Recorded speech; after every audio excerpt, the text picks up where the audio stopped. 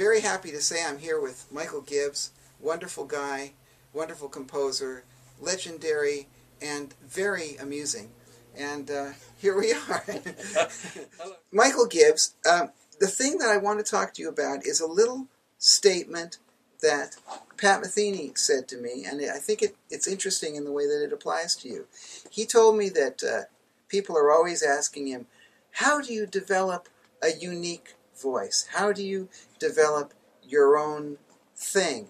And of course, Pat tries to tell them, and so he has many things that he says to them. He says things such as, "You follow what you love, follow your musical loves." But what I'm interested in is there is a certain breed of artist, which I think you are a great example of, who didn't have to follow any particular technique to find your own voice. You really found your own voice. So you found a new way of making music. You found a new way of making something that everybody said, what on earth was that? So what I want to know is, when did that first moment come when you were, obviously you've been involved in music, but when was the first moment when you wrote something you thought, hey, that's really quite interesting. That's something, yeah, I tried that and it kind of worked. When was that moment? Well, I'm not sure it worked like that. Well, first of all, I think it's extremely difficult not to be unique. One's unique by default, and so I didn't have to try. I just did what Pat said. I just followed my instinct, my heart, and what came out wasn't like anybody else. I still copy other people, but even when I copy, I probably don't do it well enough. I mean, I copied an idea, a flavor of Gil Evans, and when I recorded it, I had a lot of Gil's band in the band, and they said, "Oh, Gil," and I was really touched by that. I like that they recognized Gil. But mostly, if I copy somebody else, I don't do it well enough that anyone recognizes it. Right. But I never worried about trying to be unique or find my own voice. I had my own voice whether I wanted it or not. It's interesting you say that thing about copying. I mean, we all are influenced by people and we all copy other people, but I always find when I copy other people, like for instance, if I'm copying Ellington, somebody hears it and says, "Oh, that sounds like Cab Calloway." Or, if I'm copying the Rolling Stones, they hear it and they say, "Oh, that sounds like Gil Evans." Oh, I love it. Isn't it great? Because but that's them putting their take exactly. on it. So I never worried about it. Yeah, so it's not a problem to copy because nobody will notice it anyway. And if they do, so what? I mean, on film schools sometimes producers have already put their music on, and they want music just like that. Yes. And I mean, I have been embarrassed sometimes when I can hear where I nicked it from for their sake. Yes. And no one else notices this. No. But I'm uncomfortable with it. And how do you like the thing when you write something for a director and they say, "We want it to sound exactly like Mozart." And you write it to sound like Mozart and they say, "Ugh, that doesn't sound like Mozart at all. That sounds like Mick Jagger." And you say, "Well, no, actually, it sounds like," and you've copied it. So then you try to get it closer to the thing that they want. And the closer you get to it, the more they want it even closer, until the point where you're actually copying it out note for note. Oh, it's dangerous. Yeah, it's very dangerous. I don't like being in that area. But the thing is, if you want the job, you got to do it. I was once asked to do, although this is about you and not about me, I'm doing some talk anyway. I was once asked to do a jingle where I had to do a record copy of another recording, but they couldn't use the other recording. Yeah. So they said, "We can't use it, but we want you to make a record that sounds exactly like this other recording." So I tried and I got, I thought it sounded, and the person who was in charge said, no, it doesn't. It's still not right. What's wrong with you? I thought you were competent. I thought you could. So finally, I took the other record, and I actually gave them the other record, and they said, "Well, it's still not right, but I guess it's usable." Oh, right. That's who you're dealing with. That's who you're dealing with. Yeah. But I want to talk about some of the sounds that you found, because there are certain sounds where, I think most musicians who love your music, which is a legion of billions of people around the world. But most people who know your music would hear something and say, "Oh, that's a very Mike Gibbs sound." Now, why do you think they say that, and what kinds of things that you've written would you say they say it to? I can't answer that. I don't know. Well, Isn't it great to have such a great guy interviewing you who asks questions like this? I can't. It's fun. I have no idea. I mean, I'm kind of not very.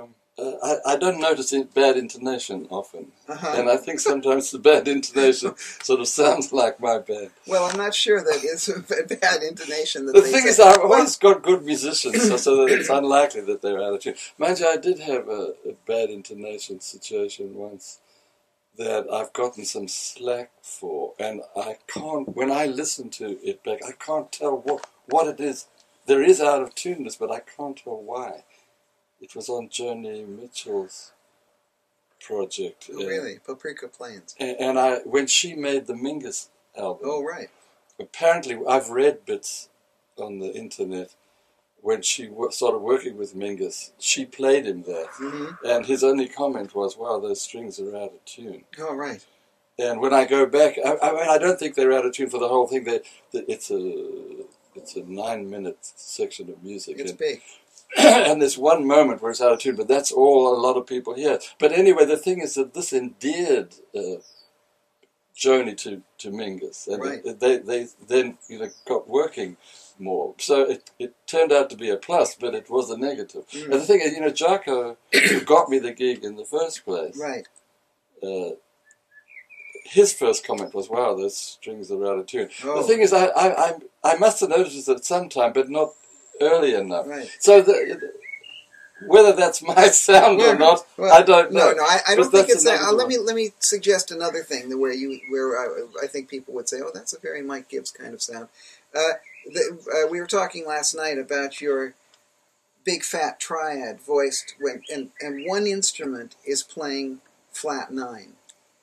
You've got this great, huge, big fat G triad, and then there's one little guy in there playing an A flat.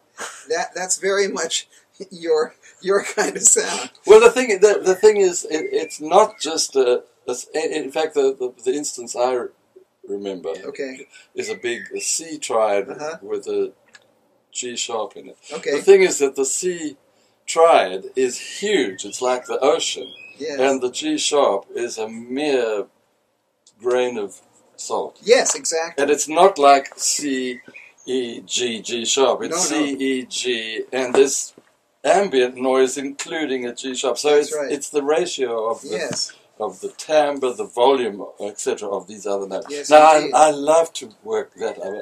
I mean, I mentioned yesterday how for the last 10 years, which seems like a minute to me, I'm learning what notes to leave out.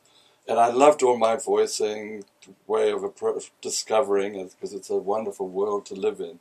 But after a while, I started to leave out notes. What happened was I would write an arrangement, go to a different band, and there would be instruments missing, and it sounded better because some notes were... So I started working on leaving notes out. It's cheaper, too. Well, then recently with this Monk project I did, I mean, Monk plays this big, an E flat and a D, a flat 9 down, and that's all. And with a voicing, in the chord symbol. A chord, and I'm going through the chord, trying all these notes, and none of them sound like Monk. And then eventually I just had the trombones play E flat and the D, and it fitted. It was Why right. not? So, but I couldn't adapt it to myself overnight. I had to. Each time I'm in a situation, it took me a long time to let go of these notes that I had found. But I'm eventually doing it quicker now. I can leave out notes, and it's... what happens is the rhythm section's playing the note you leave out, or the guitarist or the pianist. Right. So, again, it's there, but it's less of it. It's percentage. It seems to work.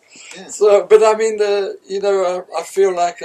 I'm getting on now, but I'm still discovering these things the same way I did when I was a student. Right. And so it's very... Well, I remember when I was a student in your class, the very first day you came to class, we sometimes reminisce about about that. When you walked in, you just sort of sat there and you said, well, what would you like to talk about? Because we thought you'd have all this stuff prepared for us. And it was the first day, it's obviously your first day, and you didn't have anything prepared, and our hearts sank. We thought, sorry. No, this guy had that. So, but no, it's okay, because then you said, what would you like to talk about? And we sort of thought, we're sunk. Well, okay, let's give it a try. And we talked about, I just asked a question, I believe it was me who asked a question about one of your pieces, and I said, well, what on earth were you thinking, Mike, about when you were writing that piece? And then we thought, okay, now we got something, because you said, oh, yes, I can talk about that. So you went over to the piano, and you said, well, one day I was sitting at the piano, and I played this voicing, and you played one of your beautiful Mike Gibbsian voicings. And you said, I just thought it sounded so nice. And then you just sat there. And we waited, and we waited, and we waited, and we thought, we're sunk. And then you finally got it. I said, Mike, well, what was the next thing you thought? And the next thing you said, you got up and you said, yes, well, then I decided I'd look at that. And you wrote it up on the blackboard. And you said, I noticed this interval and this interval was kind of what was making it sound nice. So then I wrote this, and then I wrote that. And you showed how the compositional element of the whole piece was based on your enjoyment, your sort of oral enjoyment of that particular interval and that voicing. And then the method came in of the madness. And so you always have a method, but it stems from that oral pleasure of that initial voicing. Oh, Richard, I'm glad you said that. Yes. No, because, I've been asked a couple of times about writing a book about my methods, but when I talk to a class and I start to talk about this area that's just before music, before you start talking C sharps, which has to do with my physical, emotional response to a sound. And I see glazed eyes coming, and they don't want to get into that territory. And so then I meet another class, and I'll ask them, well, what do you want to talk about? And they say this, and I know my answer already has to do with this area, and I'm trying to figure out how can I say it in such a way that it's interesting. And I haven't found... What I've been doing is making it shorter than my spiel. So that before they get glazed and fall asleep, I can quickly jump back to saying what they want, which is techniques and things. Yeah. But I haven't quite found how to talk... Yeah. How to talk about it in a way that's interesting to this Yeah, book. So I've never written the book. Sure. But the thing is, I will. But what you've just said, you heard it. Yes. You've taken it in. So if you can, then it means it's... I'm sure a few people have but I want to do it in such a way that it's interesting to them. So I know I've got to tie a technique into it. Like, say, I've got to say it in musical terms and not in... They don't want to... They probably want to hide from themselves. If they have ears, I'm sure it's interesting to them. Well, I hope so. If they're lazy and deaf, then you've got no choice. Yes. Yeah. But let me talk a little bit also about what... Let me ask you this. Here's a good question. What was the most fun musical project you've ever done in your life? And you've done a lot of fun musical projects, my dear fellow. So, well, I know there were a lot, but the first one that comes to mind is John McLaughlin's Apocalypse album. Actually, I wasn't at much of the recording. I was there for one day at the beginning. Then I went on the road and came back for just the mix. And I working on it though, me at home at the piano and getting into the music, which is incredibly thrilling, full music. It was a huge thrill. I mean, not only because it was also for symphony orchestra with a large jazzy band. I mean, the second Mahavishnu band. Sorry about that. But it was fun. And working with John was fun. A lot of the fun had to do with discovering this music, which is a whole new thing to me. It's still rich to me. It still feeds me with ideas. John's, having 7 bars, 8 bars, and 9 bars, and then the drummer has 3 lots of 8 bars. Yes. I mean, so it might not be so grand, but it was very new to me. And it broke a lot of rules, which is what I love to do. Right. Anyway, so that was a big thrill. And of course, it generated a lot of interest. I got a lot of calls after that. Oh, good. We like that. So, John, thanks a lot. Yeah, Let's do another one. As far as your compositional, your different compositions, obviously, all of our children are dear to us, but of all of your compositions, which was the most fun for you to write? Maybe it came out quickly, maybe it came out and you giggled. I mean, what was the one that you remember as being really fun to write? Well, there's two answers for that. Sweet Rain, I think I wrote in about 30 seconds. It literally it was like a boil, and it burst. It fell out of my pencil. Right. In 30 seconds. But I enjoyed Family Joy because it came out... The idea, I got one little idea which suddenly developed into the whole piece. I moved from this chord, I don't think in chord symbol terms, but good. C, F, B flat and C. Thank you. And for some reason played the same chord on A.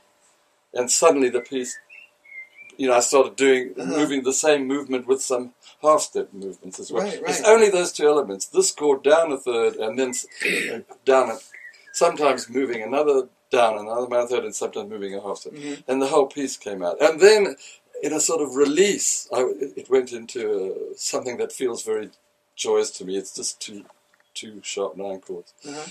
Anyway, the elements seem very simple, but the way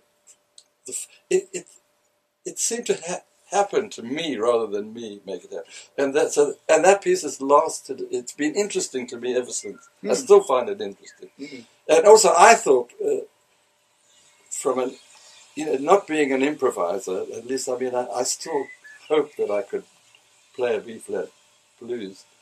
But I can't do much else.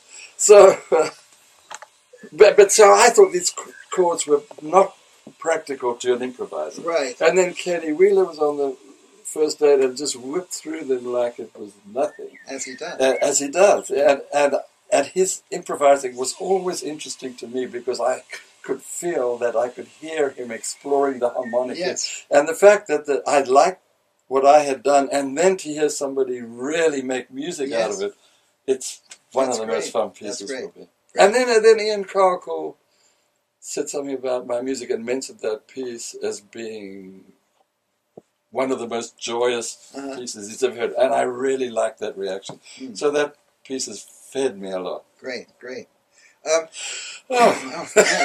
there you go. I need to lie down. Okay, you can lie down. Let me ask you one more question. One more question is, what are you working on now, and what's your next project, apart from being paid £100 million? No, I'm not. No. I've been working non-stop until the gig I had the other day, and I actually have a lot of blank space. But I am going to do some Upper Austria Jazz Orchestra. I'm doing a program we already did earlier this year, swing and all that jazz. Mm-hmm. And then I'm writing an arrangement for Tommy Smith's orchestra. Oh, good. Essen, Scottish National Jazz Orchestra. And it's this concert he's doing is with Harold Anderson, and I'm arranging a piece of Harold's for Harold and this concert. Okay. So, and I've listened to the piece, and it takes me into delicious territory. Not that I'm comfortable with it, but that I can explore it. And I have a nice chunk of time back from now to September, so I can. It's just perfect. So now you can start practicing trombone. I can, but I've got to learn Spanish first. Oh, okay, yeah. I've been living in Spain 5 years, and I went to buy bread the other day, and all I needed to say was, she taught me, dos barras, two loaves. Okay. And she was almost cross. You've been here 3 years. This was 2 years ago. You've been here 3 years, and you can't. How dare you? And she's right. But do you know the Spanish word for trombone? No. Oh, well, okay, that's a tragedy. I think you should at least know that. No, but I should. I actually got my trombone out the other day because I was afraid that the slide would have rusted altogether. And I couldn't believe how slick it was. After 5 years hidden in my closet there. I've got it. And so I did actually attempt to toot, and actually a note came out, awful note, but it came out. Yes. So I have hope, and I'm looking for an amateur band in which to play third trombone. Well, I think I can. After I've done that, I'll audition for Bandzilla. Yeah, that's right, because you're going to be third trombone in Bandzilla when it starts. It would be good to have a first, second, a third, and a substitute You'll be substitute third. That's okay. That's the. Do you know that it's the funnest place to be because you have somebody great on lead like Mark Nightingale, and you have a new hot kid on trombone, jazz chair. Yes. No, who you mentioned this name? Elliot Mason. Oh yes, I'd love to meet him. A guy with trombones. You have a really good bass trombone player, and then my notes to sound wonderful in this company. No matter what you play. Exactly. Yeah, so that's the best place to be. Yeah, good. Well, you've got the gig. Thank you. And I'm sure your trombone loves you, and so do we. So thank you very much, Michael Gibbs. Thank you. The applause, right? Very good. And goodbye, and thank you. Thanks for listening. Much, Richard. Hey, lover. Thinking of getting up close and intimate with your loved one tonight for a bit of romantic fooling around? Forget it, because I'm Richard Niles, and instead of playing Lady Penelope and the Butler, you could be under the covers listening to my podcast, Radio Richard. Intriguing interviews and procreating performances from master musicians like Bob James, Lawrence Juber, Michael Brecker, or Leo Sayer. Hey, if you're not shagged out after that, there's always time for a little bit of fun and games afterwards. Don't miss a moment of the fun. Subscribe to Radio Richard.